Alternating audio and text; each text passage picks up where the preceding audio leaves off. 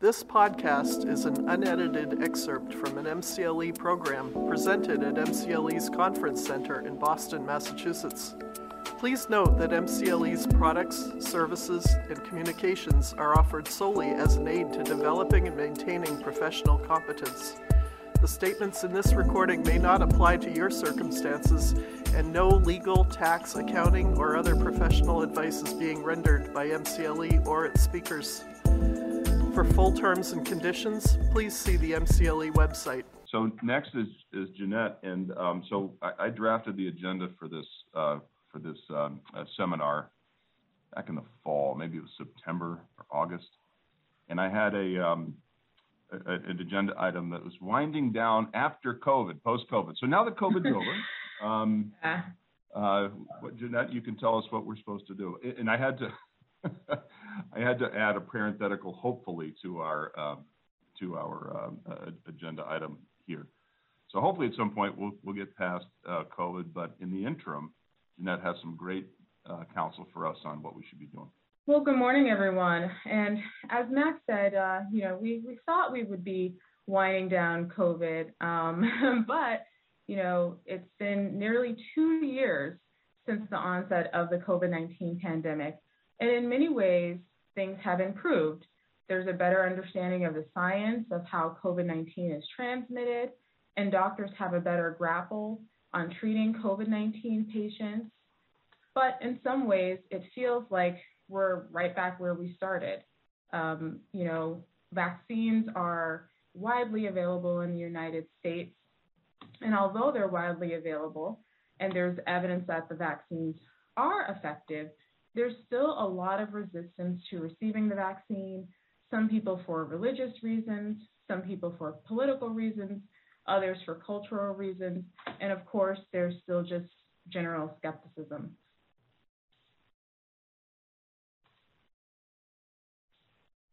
In an attempt to protect unvaccinated workers from the risk of contracting COVID-19 at work, and I would also say just to increase vaccination rates generally, on November 5th, OSHA issued an emergency temporary standard that was issued to protect unvaccinated employees of large employers from the risk of contracting COVID-19 by strongly encouraging vaccination. The standard was recently halted by the United States Supreme Court, and on Tuesday of this week, OSHA withdrew the ETS completely. But before I discuss the status of the ETS, I wanted to give a breakdown of some of the key components of the standard, because it's possible that even though OSHA withdrew the ETS, they will still try to push through a new iteration of the standard in some way. So pursuant to the ETS, employers with at least 100 employees were required to either 1, adopt a mandatory COVID-19 vaccination policy, or 2, adopt a policy that required employees to either choose to get vaccinated or undergo weekly testing and wear a face covering at work. The ETS also required employers to provide employees with time off to receive the COVID-19 vaccine and from the recovery for the vaccine for up to 4 hours, of which must have been paid. The paid time off was in addition to any sick time or vacation time already provided by the employer.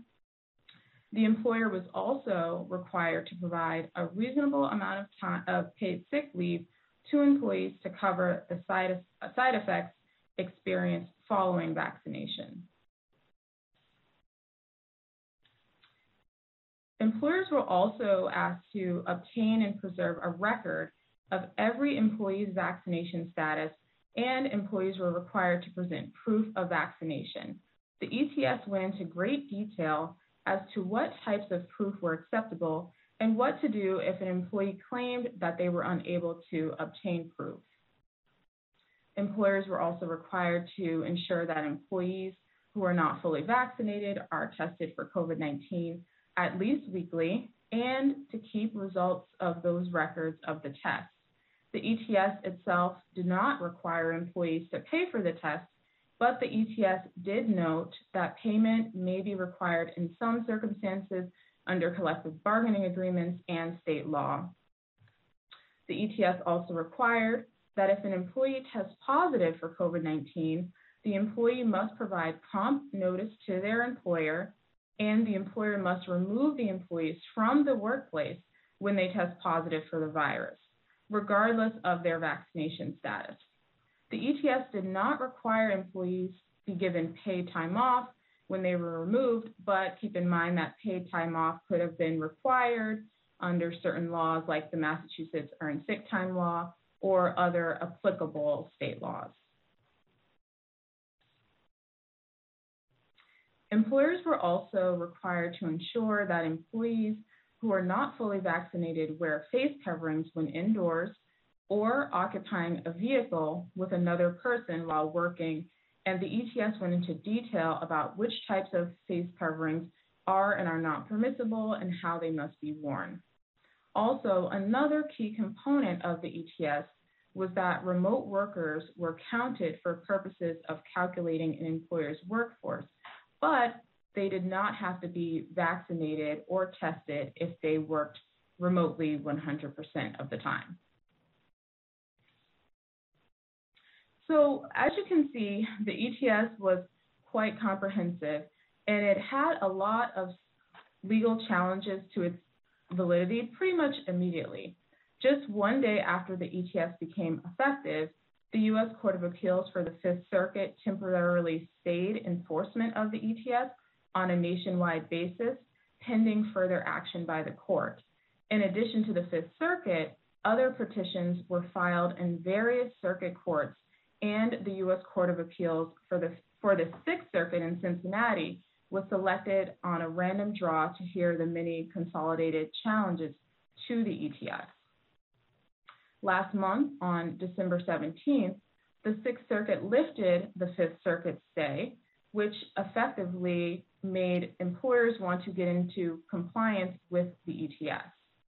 Most of the requirements of the ETS, such as having a written and disseminated policy and a roster that would set forth the vaccination status of all the employees, required compliance by January 10th, 2022, and the requirement for showing proof of vaccination or a weekly negative test was set to become effective on February 9th, 2022.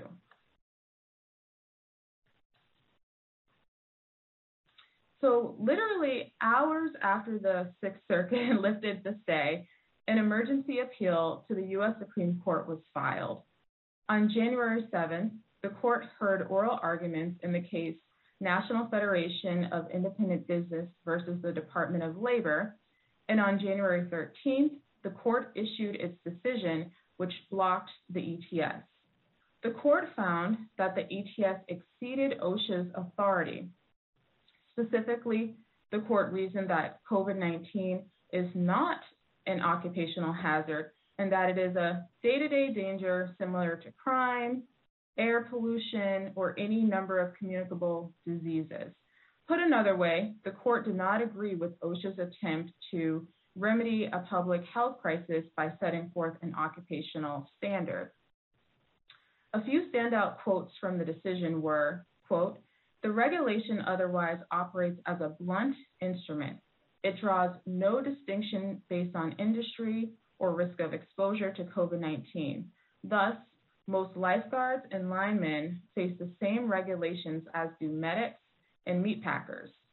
The Secretary has ordered 84 million Americans to either obtain a COVID-19 vaccine or undergo weekly medical testing at their own expense.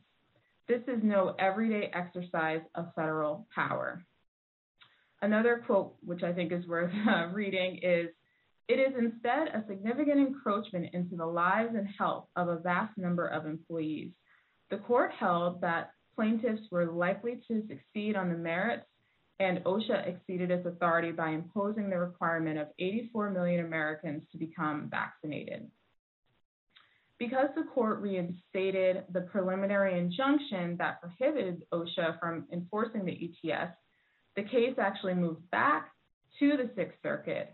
However, after evaluating the court's decision on Tuesday of this week, OSHA decided to withdraw the vaccination and testing ETS as an enforceable emergency temporary standard, and government lawyers filed a motion asking the Federal Appeals Court to dismiss the pending legal challenge. Given the court's reasons for staying the injunction, the Sixth Circuit would have very likely ruled that the ETS was not valid. OSHA's decision to withdraw the ETS was very likely a strategic move because it avoids the possibility that the Sixth Circuit, or it could have been the Supreme Court, depending on what the Sixth Circuit decided, could issue a decision to restrict OSHA from future regulations regarding COVID-19. And I think that OSHA still wants room to continue to work on COVID-19 standards, and given the court's blocking of the ETS, they will probably work on a standard that is more catered to the hazards of specific industries or work settings. If OSHA, in fact, pursues a permanent rule instead of the emergency temporary standard, they will not need to show, quote, grave danger, which is the standard under the emergency temporary standard.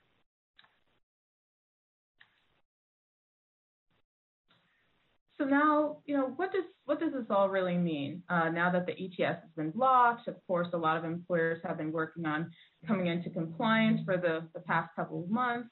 And as a result of the Supreme Court's decision and the Biden administration's withdrawal of the ETS, large private sector employers are no longer required to mandate that their workforce get vaccinated or test weekly, but many employers can still choose to have vaccination and testing policies. Practically speaking, many employers have been preparing to comply with the ETS for several months and are in a good position to issue mandatory vaccination policies if they want to. Also, many employers with less than 100 employees have issued or are preparing to issue mandatory vaccination policies. And I've included a sample copy of a mandatory vaccination policy in the materials, so I believe that's something that MCLE has already emailed to you. Now, if an employer is considering a mandatory vaccination policy, what are some of the things that they should put in the policy? Well, first, mandatory vaccination policies are legal in Massachusetts, but they are not legal in all states. So if your company has locations in multiple states, you'll want to check the applicable state law or local law to determine if a mandatory vaccination policy is legal, as well as local and municipal requirements. Also, if your workforce is unionized, you will likely have to bargain about a mandatory vaccination policy or perhaps any type of vaccination policy with the union. So that's definitely something to keep in mind if you have a unionized workforce. And you also want to consider the impact of a mandatory vaccination policy on the morale and the ability to retain employees. If your company decides to instate a mandatory vaccination policy, I'd like to go over just some of the key components of the policy. We've also, I already mentioned that, we included a mandatory vaccination policy in the material, so you could pull it out and take a look if you'd like to. But one, you should make it clear on your policy what the purpose of the policy is. Is it the safety of the employees, the community, a customer base or client base? You'll definitely want to get buy-in from your employees, so you want to make sure you have a clearly established goal, and perhaps it's all four of those things that I just mentioned. You'll also want to outline the procedures for the policy, like what is the deadline to actually get the vaccine, what vaccines are employees actually allowed to get. If you have an employee who goes abroad and gets a vaccine abroad, is that something that's acceptable according to your policy? So there are a few things like that that you'll want to consider.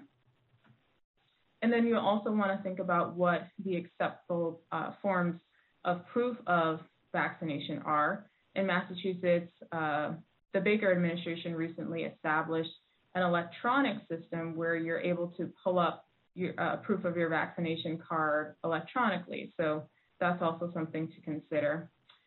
And then, of course, one of the big things that you'll want to make sure you have in your mandatory vaccination policy are exemptions for religious and medical reasons.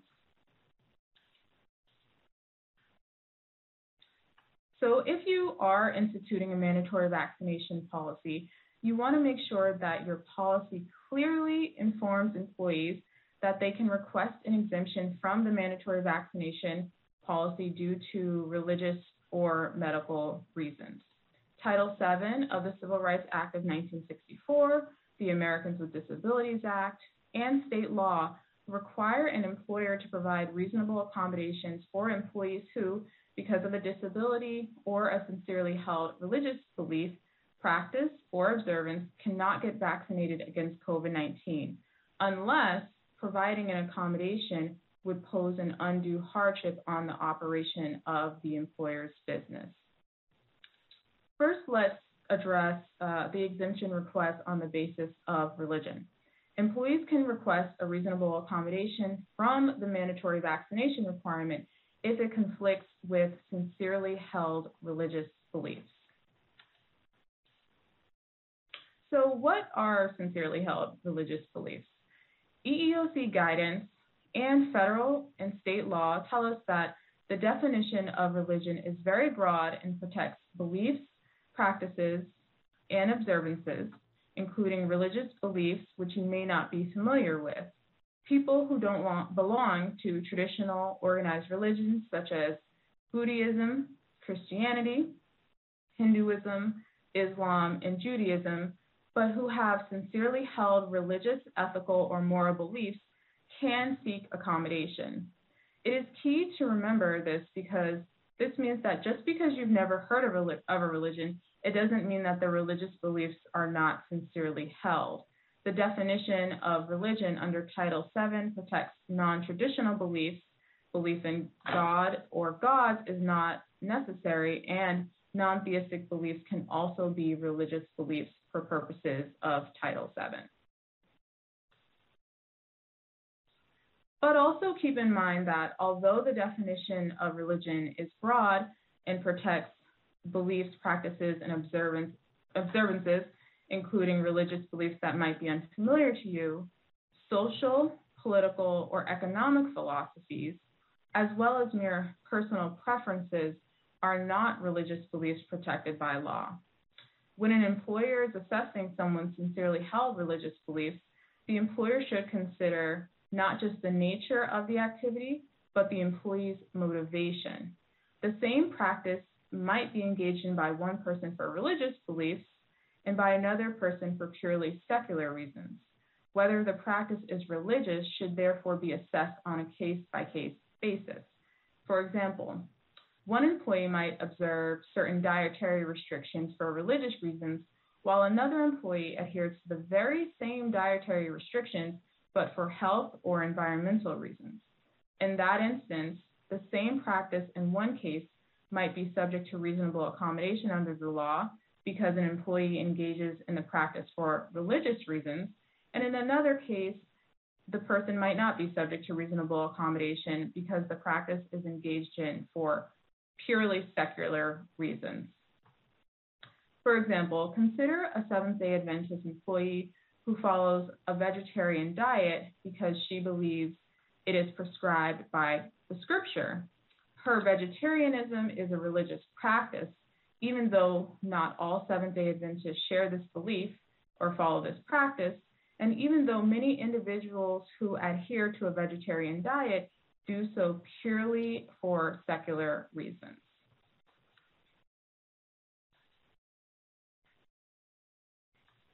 If an employer issues a mandatory vaccination policy, they should include an exemption request form. This form should be used for religious and medical exemption requests. For example, for an exemption request based on religious reasons, the exemption form will allow the employee to describe how the COVID-19 vaccination would require them to forego their religious beliefs. We've also included a sample exemption request form in the materials that have been provided to you, and the exemption request form shows the exemption for medical as well as religious reasons. Keep in mind, though, that even though as an employer, you can ask the employee for this type of information, an employer ordinarily should assume that an employee's request for religious accommodation is based on sincerely held beliefs. However, if an employee requests a religious accommodation and you are aware of facts that provide an objective basis for questioning the nature of their requests, you could ask for supporting documentation. So, for example, you've issued a mandatory vaccination policy and you have an employee who's requested an exemption, and they've basically done so and they haven't cited a medical reason, they haven't cited a religious reason, maybe it's just a political reason or a personal reason, but clearly it's nothing that would squarely fall under the exemption. And you actually end up denying their exemption request. And then they come back to you and they submit a request based off of religion. That would be a reason why, that could make you suspicious, and that could be a legitimate reason to ask for more documentation for their request. Also, think about that when analyzing religious discrimination claims, courts frequently assess the motivation of the employer, not the actual beliefs of the individual alleging discrimination, to determine if the employee was discriminated against because of their religion. So that's why, generally speaking, you want to take at face value that the person does have sincerely held religious beliefs. Once an employee has requested an exemption, the employee should engage in the interactive dialogue to determine a reasonable accommodation. The analysis of determining the accommodation is done on a case-by-case basis, considering the employee's job duties and if the accommodation poses an undue hardship to the employer. For example, if it's determined that the employee has sincerely held religious beliefs, the employer may not be able to reasonably accommodate the employee depending on their job duties. And this actually goes back to what Jackie was saying earlier about reasonable accommodations and making sure that you are performing a very individualized assessment. So, for example, you could have a large company, and depending on the employee's position, you may or may not be able to provide a reasonable accommodation for that employee.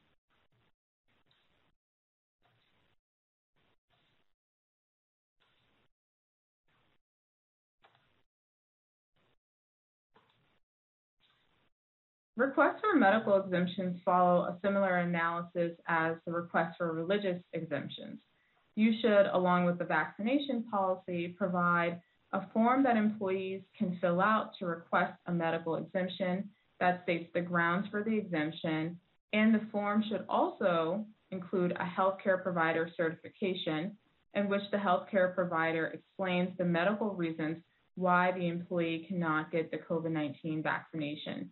In the exemption request form that was emailed out to you, we also include the healthcare provider certification as well. And I think another thing to keep in mind with the medical exemptions is that, to my knowledge, there aren't that many reasons as to why someone could really request an exemption based off of a medical reason. So that's something to really, when you're receiving the medical exemptions or your company is, it's okay to kind of scrutinize them and make sure it's coming from a doctor that is legitimate. We've seen medical exemption forms that have been coming from very questionable places, doctors in Florida or other states that are outside of Massachusetts. So it's okay to as well try to delve in more and get more information about that. And once the employee and the healthcare provider have filled out the form and you've determined that the exemption request is legitimate, you must engage in an interactive dialogue with the employee to determine an appropriate accommodation. For example, as a reasonable accommodation, an unvaccinated employee entering the workplace, in addition to wearing a face mask and getting periodic testing for COVID-19, may work at a social distance from coworkers or non-employees, work a modified shift, be given the opportunity to work remotely, or accept reassignment. And one of the reasons we've been following this kind of process is based off of Robinson's versus Children's Hospital, which is a precedential case that has basically said that when the employer has made efforts to really engage in the interactive dialogue and try their best to provide accommodation, and even though they couldn't provide the accommodation, from a liability standpoint, they were okay. And as with religious requests, the employer must consider all possible accommodations that do not pose an undue hardship on the employer. When determining if a reasonable accommodation poses an undue hardship, keep in mind that undue hardship can be both economic costs, such as lost business or having to hire additional employees, and non-economic costs, such as loosening a company's dress code. Also keep in mind that there is a different standard between the undue hardship analysis between accommodations for religious beliefs and reasonable accommodations due to disability or medical reasons. It is harder for an employer to show undue hardship for an employee who has requested an accommodation on the basis of disability or for a medical reason. Employers should thoroughly consider all reasonable accommodations, including working and job reassignments, remote working and job reassignments, before taking any adverse action against an employee. If a job reassignment is not possible, employers may also want to consider allowing the employee to resign voluntarily, which would allow them to reapply for a position if circumstances change. In any circumstance, it's important to document the interactive dialogue with the employee, which means all conversations that you have by phone, or even though we're in the middle of a pandemic, some of these conversations might be in person, you still want to be able to follow up those conversations by email and recapping the conversation. It's really important to show that as the employer, you have been engaging in an interactive dialogue.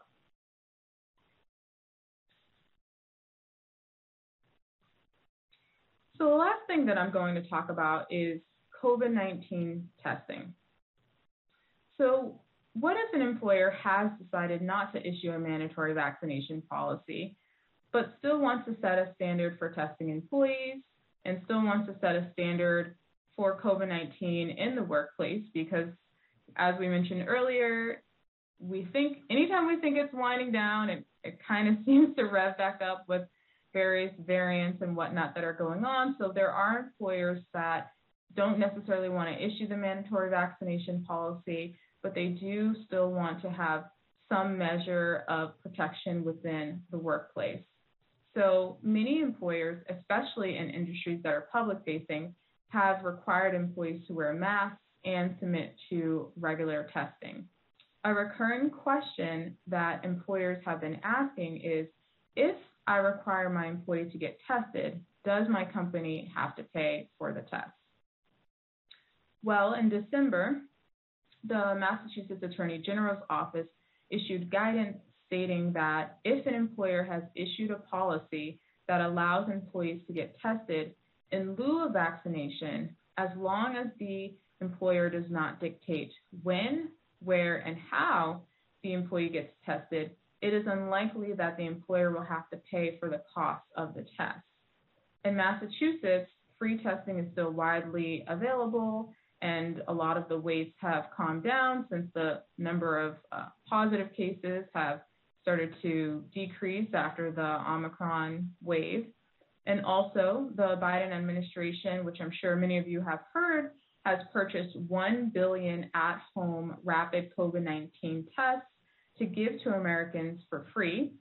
and 500 million of those tests became available on January 19th. And they will be mailed to American households if you actually go online and order the tests. And this is about 4 tests per household. So that's another consideration as far as testing. Also, starting on January 15th, private insurance companies became required to begin to cover at-home COVID-19 tests for free. Health insurance plans are required to provide reimbursement for 8 tests per month for each individual on the plan, regardless of whether the tests are bought all at once or at separate times throughout the month. So although free testing is becoming more available, if your company has locations in multiple states, I recommend checking local guidance and state law to determine if your company will have to pay for testing employees. Also, I wanted to just make a note about the guidance from the Massachusetts Attorney General, in which the AG office guidance essentially said that employers don't have to pay for testing. My caveat to that is that if you have an employee who has requested an accommodation based on disability or a medical related reason, and the accommodation, part of the accommodation is that they need to submit to COVID-19 testing, I would advise employers that they would very likely have to pay for that test as a part of a reasonable accommodation, just like they would for any type of reasonable accommodation based off of disability or medical related reasons. And that's all I have for right now. I'm not sure if there are any questions. Thank you very much for taking us through the ETS roller coaster that we've been dealing with. And I bet if we were to give Jackie some time, she would be able to tell a bunch of stories about taking clients through this, as we have as well. Also, I guess I would just comment that, I mean, sincerely held religious beliefs has always been a part of what we've had to advise clients on, but it was kind of thing that didn't come up that frequently. And then all of a sudden, there's this huge need to evaluate whether an employee has a sincerely held religious belief, which just by its very nature is elusive. So Jackie, do you have any comments on that? Yeah, I mean, I think the thing that I'm, and I'm like you guys working on these cases right now, I think the thing that's really hard to parse with some of these religious accommodations is, so the EEOC takes great pains to say religious accommodations are one thing, and you juxtapose that against political, social, personal preference, etc. And the political, the social, the personal preference, we don't have to accommodate that. We have to accommodate sincerely held religious beliefs. But as these are coming up and they are finding their way to us, they're contrary to what the church often is saying. So the church is saying, go ahead and get vaccinated. The employee is saying, but I disagree with my church on this. It is my belief that it is not okay to get this vaccine for a variety of reasons. And when you drill down, I don't know about you guys, I have a hard time. What's the difference between these, these social, these philosophical, these political, personal beliefs and religion? I'm not comfortable doing that nuance. At least I haven't figured out a nice path. The good news, I do think, though, is sort of the lower threshold of these accommodations, so that we do sort of Jim, I'll say this to you, I'm not giving up that this is not a religious belief, but I'm doing a lot of, I don't know if it really is, but we're not going to challenge you there because the accommodation threshold is just lower. No. Though I will also highlight for folks, just to be cautious about sort of how quickly you arrive at I can't accommodate. But long story short, I'm finding this really challenging, Max, largely because, as you guys have highlighted, it's not stuff we've routinely looked at. We've always had a teacher's note because they've all been disability and got to follow the doctor's note or get a different doctor's note or push a little bit on the doctor, but Dr. Joe Rogan. Right. But Jackie, you're right. I mean, I also look at it that there are two different steps into the analysis. So, even if we've decided that, you have sincerely held religious beliefs, it doesn't stop there. We still need to, based off of your job duties, can we even make an accommodation? So if you're, patient facing or if you're customer facing and we decided as a business that this isn't going to work, then, unfortunately we can't accommodate. Right.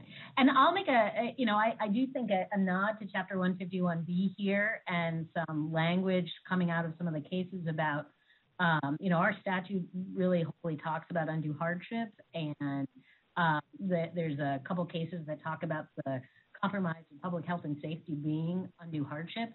I do think that those are things that we can really utilize where appropriate. As Jeanette, you said, we're talking about customer-facing, public-facing, health workers, which we've already seen, utilizing that. Mm-hmm. I was going to just echo that. I agree. I think it's a bad idea for employers to engage on the terrain of what's a real religious belief and what isn't, especially when you have the undue hardship analysis, which is a much more objective-ish and certainly less fraught analysis, and less likely to lead to, or effectuate bias or prejudice against particular religions or faiths or belief systems. Yeah. So I agree with everything that's been said there. I would imagine, Jim, that you're getting some interesting phone calls on this issue. Well, we are, and it's, I have my legal obligations, I have my personal obligations, my personal values, and I admit occasionally to some skepticism about some of these articulations for religious faith, and I have to keep myself and keep that skepticism at bay as well, because who am I to judge? But I think, what I tell potential clients or clients is, we're not going to really focus on that. What we're going to focus on can the employer legitimately say that it's an undue hardship to allow an exemption for this vaccine?